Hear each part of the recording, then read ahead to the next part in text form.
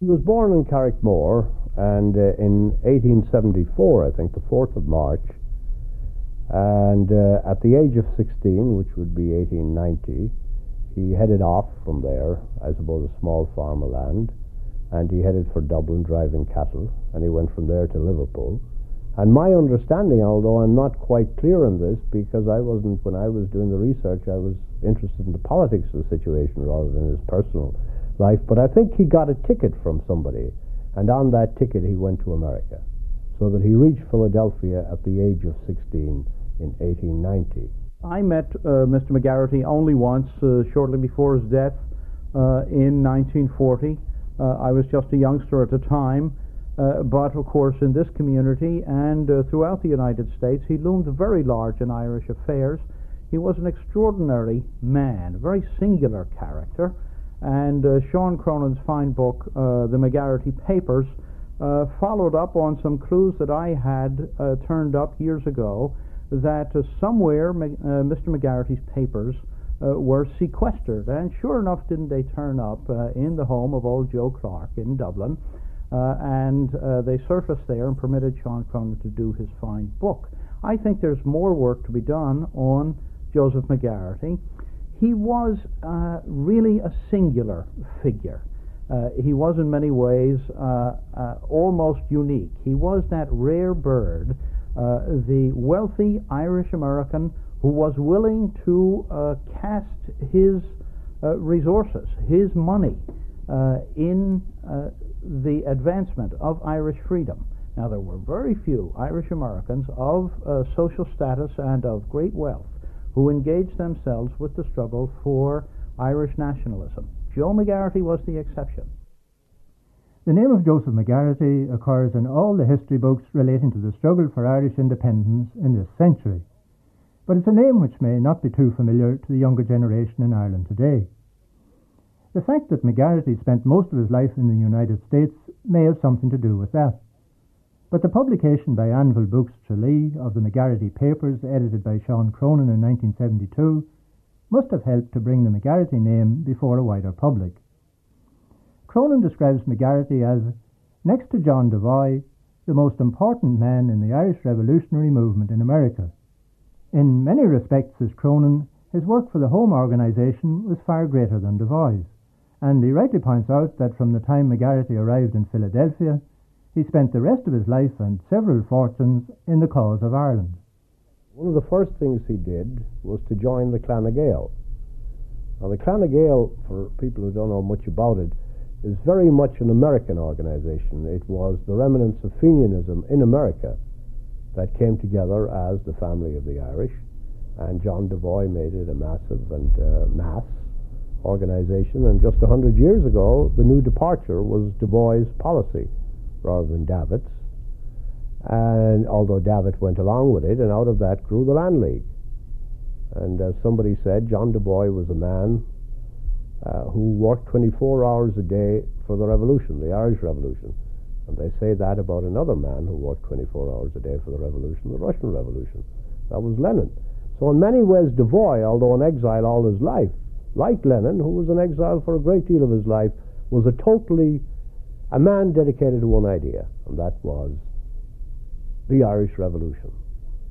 And the Clan na Gael, by the 1890s, was less of an organization than it had been a decade before, because it split, the typical fate of Irish movements. And Devoy belonged very much to the minority group, but very much to the group that wanted straightforward dealings with Ireland on the Irish question rather than involvement in American politics. And McGarrity joined the Clan na Gael, which for any young fellow interested in Ireland, coming from Tyrone, it would have been a natural thing to do in Philadelphia. He was a secretive man. He had a large family, but his enormous energy and industry propelled him not only into a very wide variety of real estate and distilling and other business activities, but also gave him a highly energetic career as part of the Irish nationalist circles in the United States. He was a confidant and a colleague at one time or another of old John Devoy, the arch rebel, who for 60 years agitated from New York City in behalf of Irish freedom. He was as well a confidant of old Judge Gough in New York, and especially of Daniel Cohalan. Cohalan was an excessively ambitious man who hated, with a livid hate, President Woodrow Wilson because of Wilson's contempt for Irish nationalist objectives. And Cohalan and Joe McGarrity did not see eye to eye, and they were estranged over a long period of time. And this was just one of the factions in the Irish-American support base for Irish nationalism in the 1920s. But of all the men in the country, McGarrity, it appears, maintained the strongest course of commitment. At various times, he invested very great sums of money in the Clan na Gael. It was some of his money that went first to provide the resources for the Howth gun running. It was some of his money that went for Pierce and when Casement and De Valera stayed in this country. It was Joe McGarrity who paid their expenses, took them into his home, and smoothed the way for them with government officials and police officials and immigration authorities and eminent figures in American life. So as a wealthy and influential man, he had I think, remarkable influence on Irish affairs. It was unpredictable. Who would have ever predicted that this youngster who came penniless to America would have shaped the course of the new independent Irish state in the early part of this century. Dr. Dennis J. Clarke, director of the Fell Foundation in Philadelphia and author of a number of books on the Irish in Pennsylvania. To say that McGarrity arrived penniless in America is literally true. His railway ticket from New York to Philadelphia was bought for him by a stranger who shared a cabin with him on the boat from Liverpool. But America was then the land of opportunity, and McGarrity made money quickly. My understanding is that he made it in the retail or wholesale liquor business. In Philadelphia, he must have had a bar, and then he would have been selling, according to the way the laws are run here, he would probably have been selling liquor. And then he got into real estate, which they call here housing. And then, of course, he got in the 20s, when the big boom was on, into the stock market. In fact, he had a seat in the stock market. And he was badly done in by his partner's son, a young Irish-American, and there was a law action about it, in which McGarrity, and I'm not saying it to try to make him a hero, but he was totally flawless in the thing. In 1901, Joe McGarrity was joined in Philadelphia by another Carrickmore man, Patrick McCartan. Together they set about welding Clan na Gael into an efficient political and revolutionary force. In America, the Clan na Gael was always on to the Irish cause, sometimes wrong-headedly, as in the case of the Playboy and Sing and that, but almost anybody that was doing anything could get the help of the Clan na Gael. This went for Dr. Douglas Hyde, when Devoy, who was not a great advocate of the Irish language, but he felt that it would help the cause. And it was equally true of Yeats, who belonged to a dissident wing of the IRB in Ireland, that his National Literary Theatre, that Devoy, without giving any material help that I know of, but McGarrity and all these were interested in all these movements in Ireland. And then McCartan decided to return to become a physician. He went to the College of Surgeons, and to my knowledge, although I wouldn't want to be adamant on this, I think the man who paid for his tuition all through was McGarrity. And he did that, of course, because he wanted him to be in the IRB in Ireland, and he transferred to the IRB, in which a whole lot of young men were now moving to the fore, especially in Belfast. I think the outstanding figure would have been Bulmer Hobson, Dennis McCullough, who brought Hobson into the movement, and Sean McDermott, who came a little later. And with these three, and then with Tom Clark, who was in America and returned home after his being released from prison in England, communication developed very much between McGarrity as a person in Philadelphia and people like Hobson. There's a whole series of letters between the two. The relationship between the two men from Carrickmore, Joe McGarrity and Dr. Patrick McCartan, was a close one, and in fact much of what we know about McGarrity is to be found in the McCartan documents, some of which have been edited by Professor F.X. Martin in publications like the Clogher Record. Some information about McGarrity's early years in Tyrone may be obtained in a fragment of unpublished autobiography, now in the possession of his daughter, the well-known artist, Mary McGarrity Shore of Gloucester, Massachusetts. There are some memoirs he began before he died, and in that somewhere I think he mentions his early life on arriving in Philadelphia. Has that been published? No, I have the manuscript, and it's up until the time he arrived in Philadelphia. McGarrity mentions in his memoirs that he was the second youngest of 8 children born to John and Catherine McGarrity, formerly Begley, on the farm near Carrickmore. He never forgot his early life there, and he often spoke of it to his children. He did often talk about it. I remember it, I felt as if I knew it. And he promised us a trip back when we grew up, and eventually I got there by myself. And you have photos, in fact, of your father in an open car there in Dungannon. Yes. Around 1920, was it? 20-something? Oh, no, it was earlier than that. That was when his father was alive. His father died around the turn of the century. That's when my grandmother was brought to this country.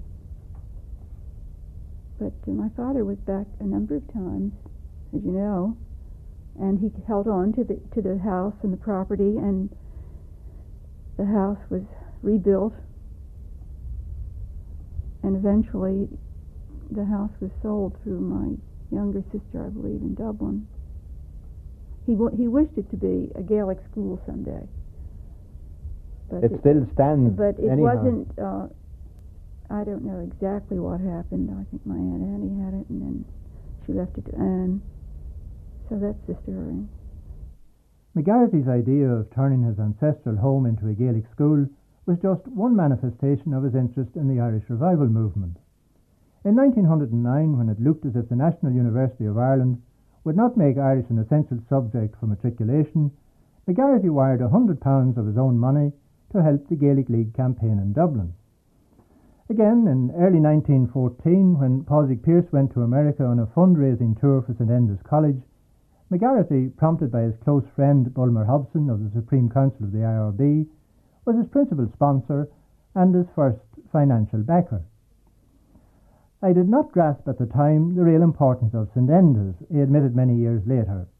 The uppermost thought in my mind was the growth and equipment of the volunteers, he said, and in fact, as chairman of a fundraising committee, it was he who was mainly responsible for the $50,000 it sent to Ireland and for persuading Clan na Gael to send all the money in its treasury for the same purpose.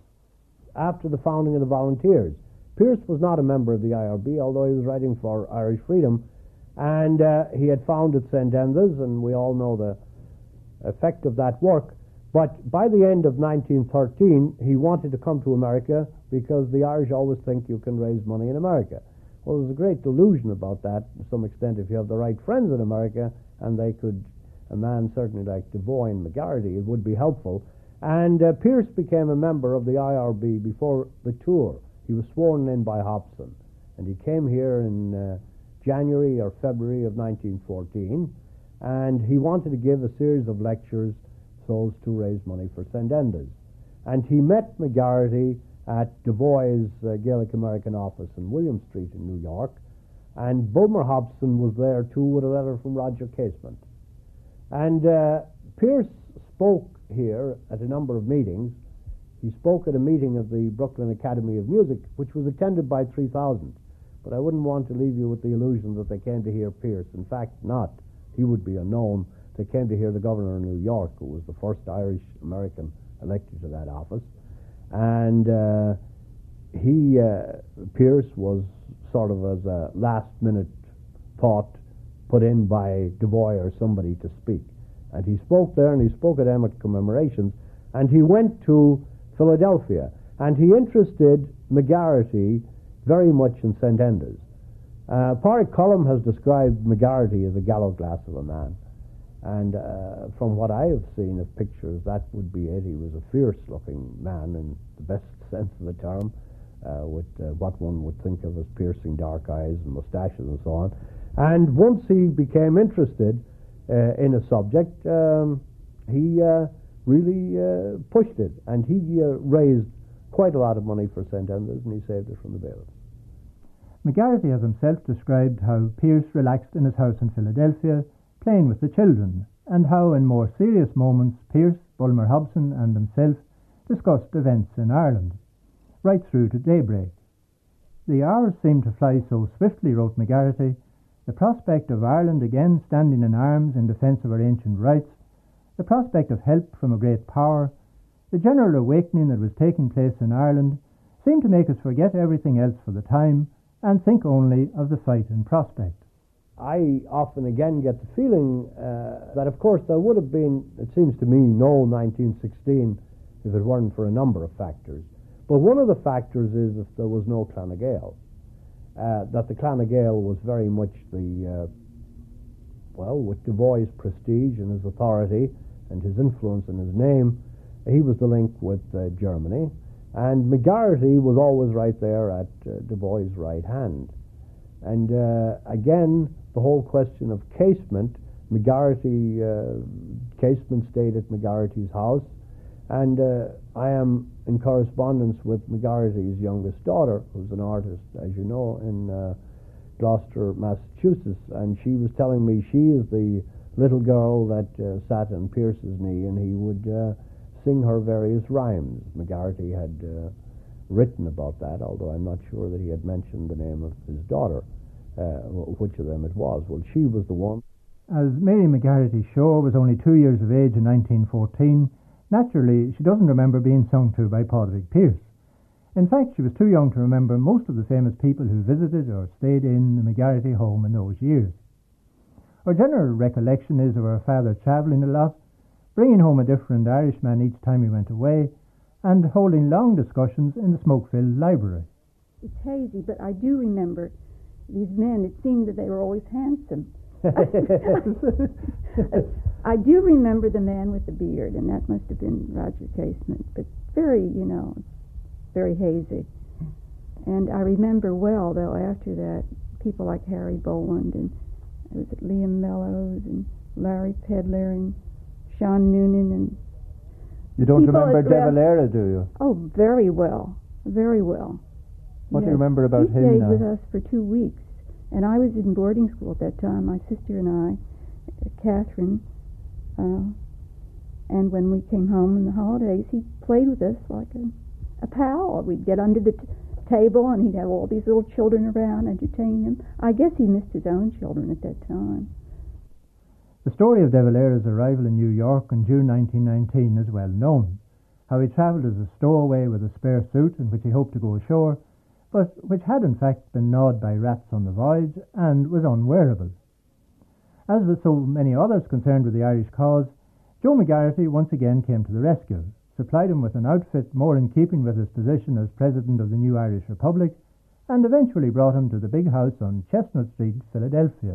My father met him when he got off the boat, and I know he bought him new clothes. And he stayed in the house then? He did stay in. He did. I think a week or two. I don't know. It's in one of the books. He was there more than once, so he was there twice. My father was very private, and he didn't talk to us about it at all. I mean, I knew these were nice men. I didn't know just who they were. So it was the same about the business end of it, raising the money. I do remember once going to the Academy of Music where there was I forget who was there, but my father did speak on the stage. I guess it was part of the bond drive.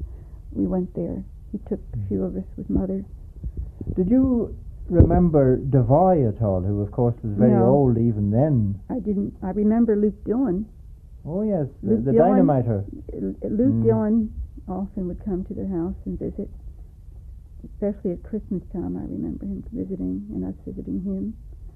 And Harry McCarney, was another close friend. Joseph McGarrity had a succession of very large houses for his big family in West Philadelphia, west of the University of Pennsylvania.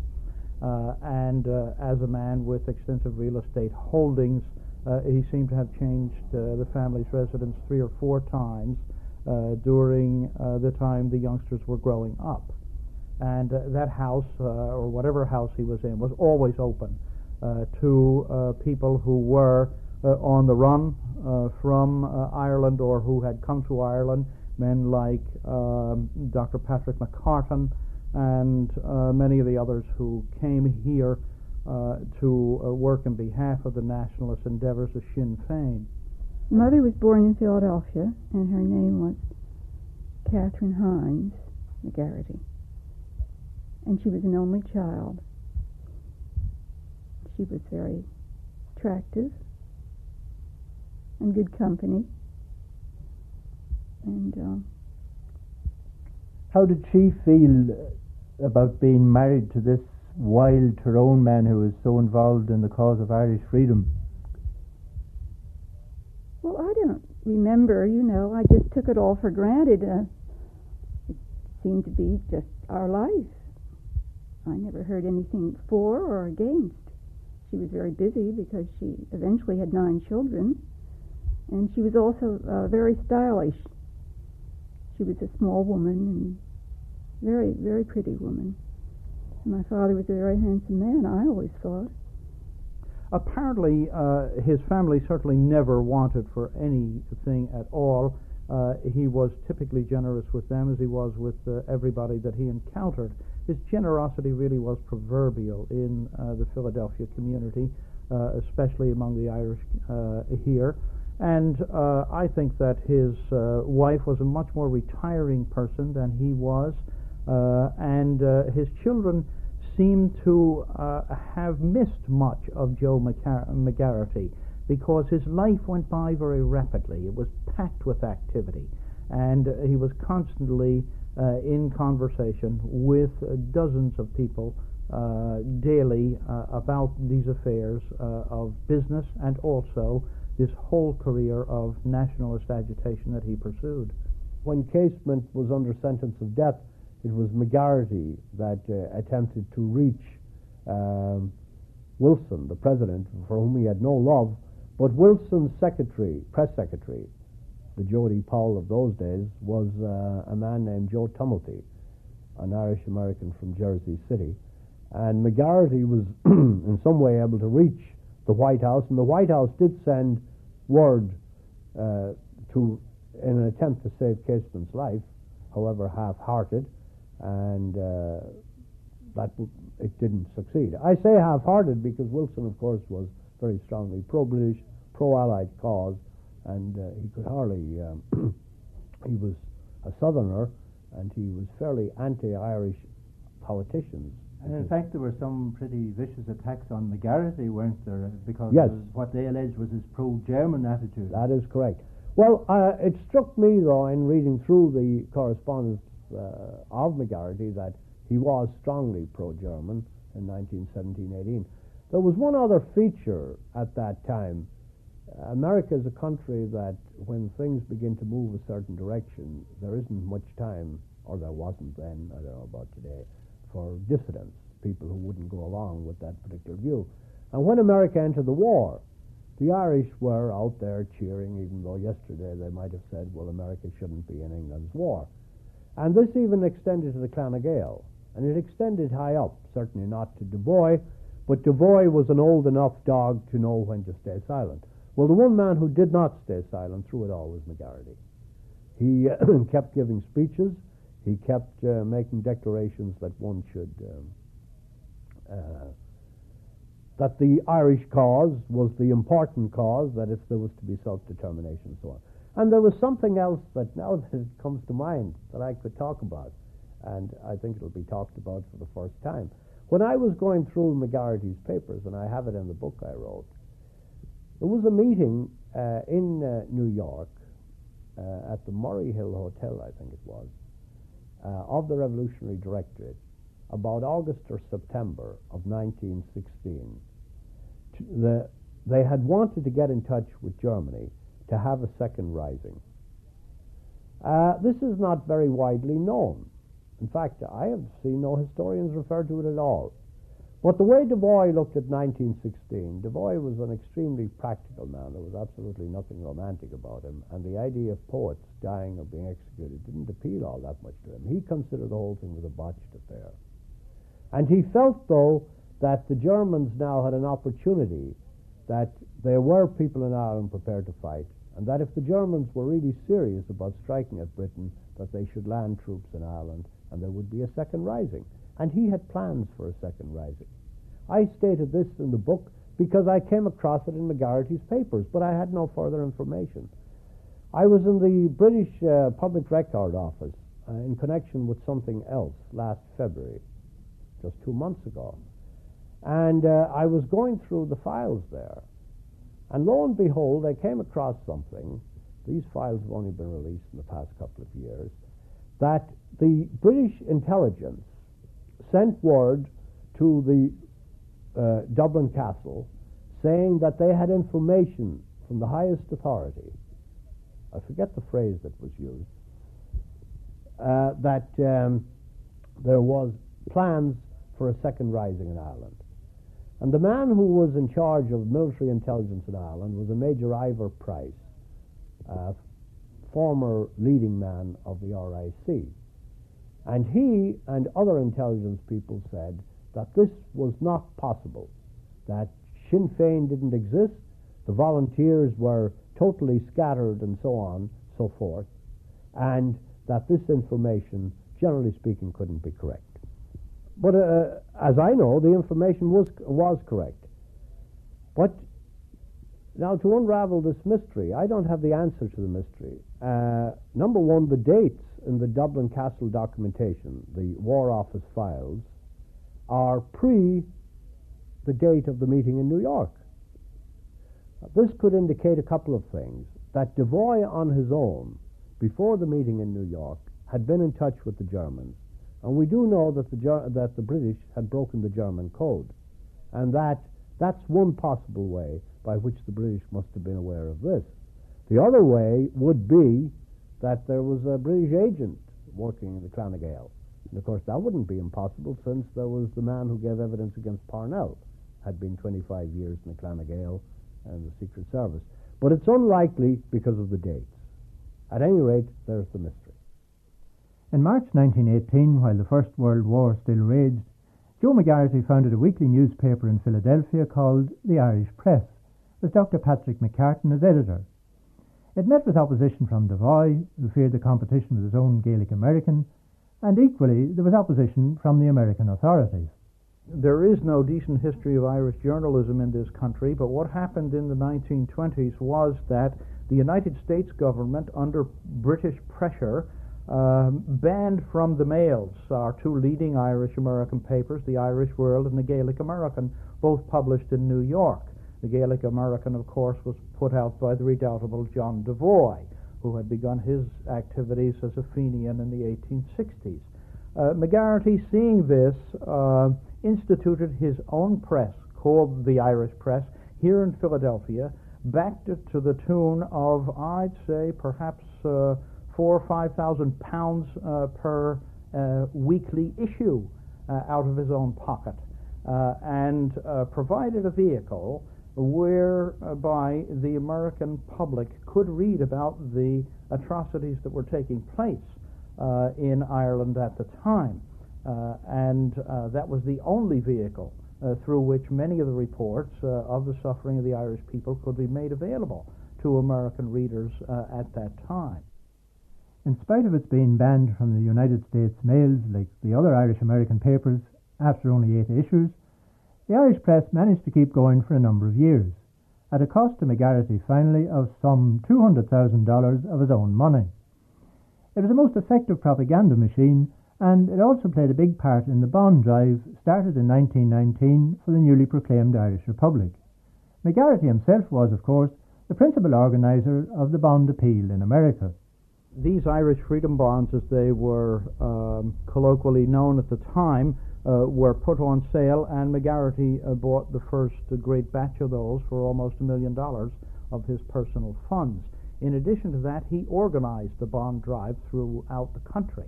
So just as Israel was able to float a loan in the late 1940s by very diligent work in one city after another, Joe McGarrity headed that kind of campaign to provide fiscal resources for the new republic, the new free state.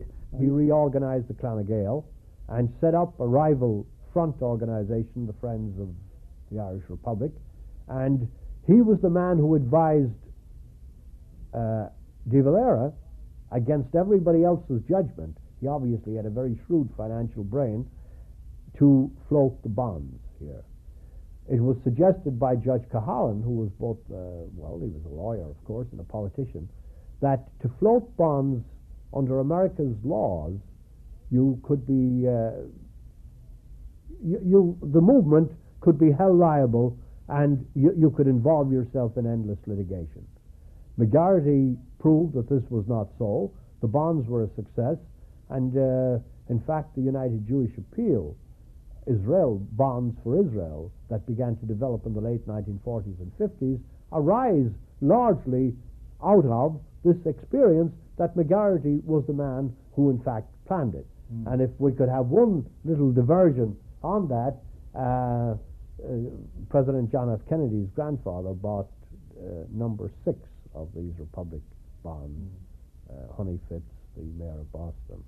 And I think, too, it was McGarrity who suggested that they asked for, was it 50 million? Don't ask for 5, ask for 50. He thought big. Yes. And when you were saying about making his money, he made 3 fortunes, as far as I can estimate, losing each one, except not the final one.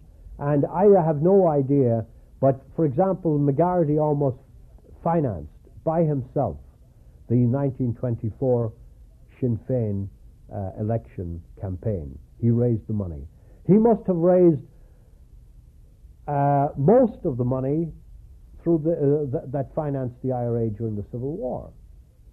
McGarrity, up to the late 1920s, it was McGarrity's activities that financed the entire, far more than Du Bois, who was sort of a strategist at the top from the beginning of the Volunteers. McGarrity is the man who raised the money and got the money sent to Ireland to finance the entire thing. McGarrity also played a big part in the efforts made after World War I to have Ireland's case for self-determination brought before the Peace Conference.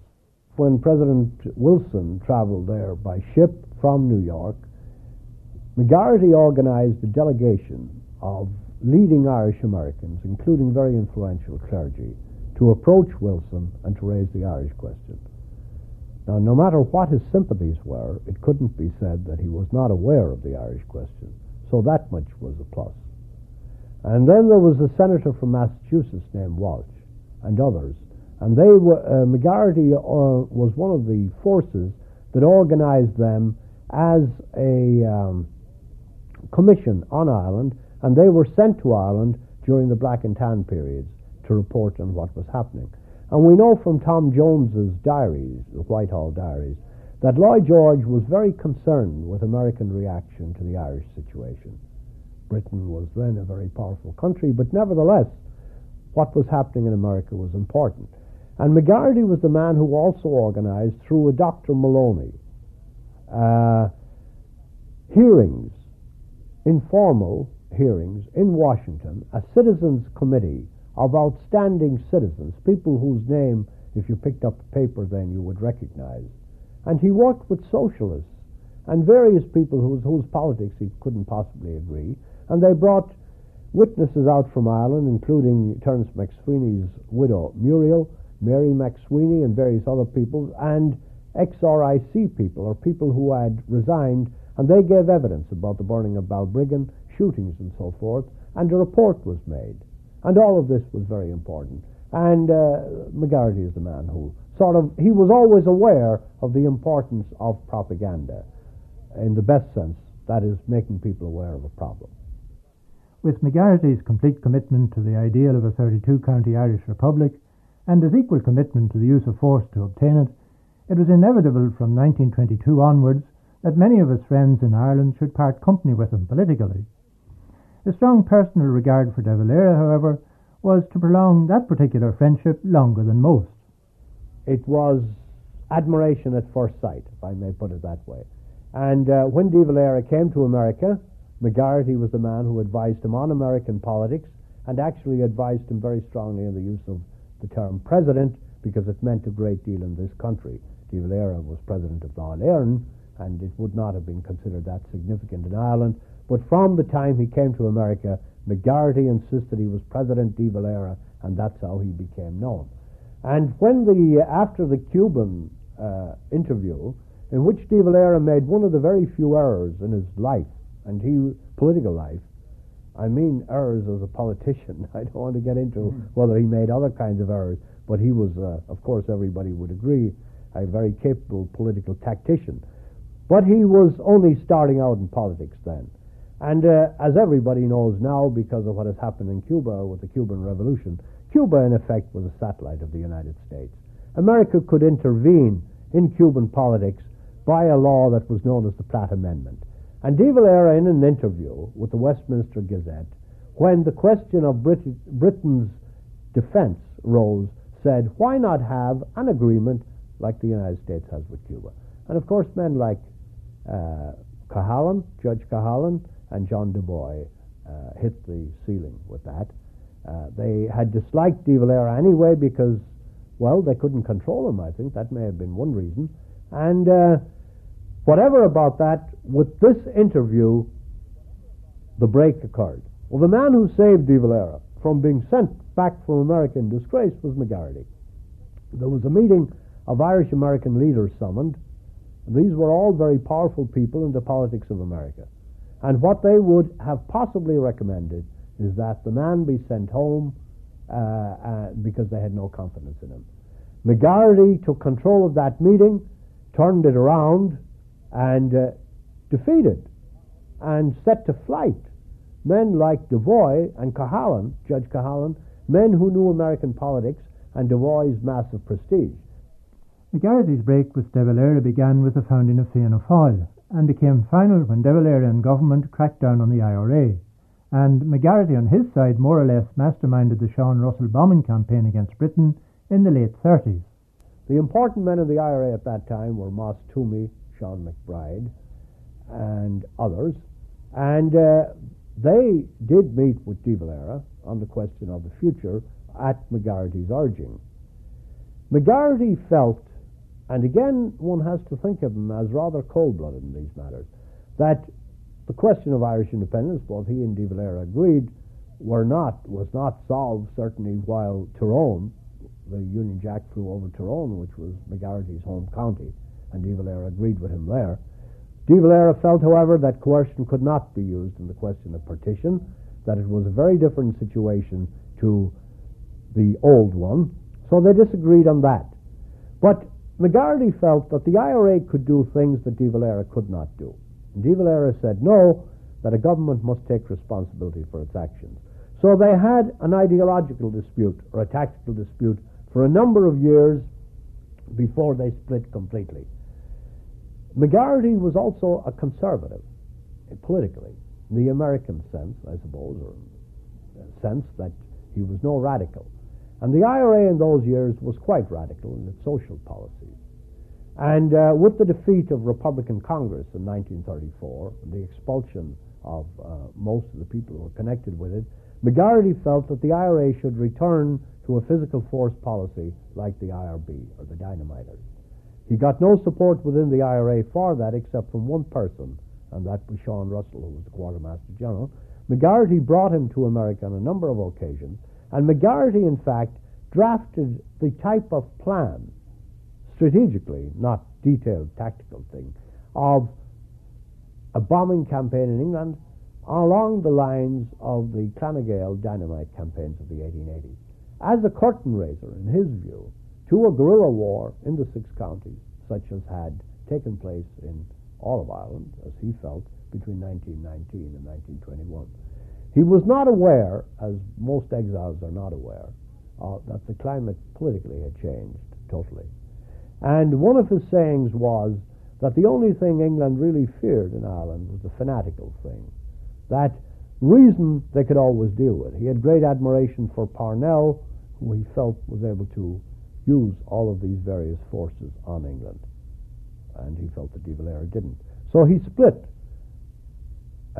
completely with De Valera in 1936 when De Valera banned the IRA. And I think there was only one message exchanged after that, and that was when De Valera's son was killed in the Phoenix Park. And he died, of course, in 1940.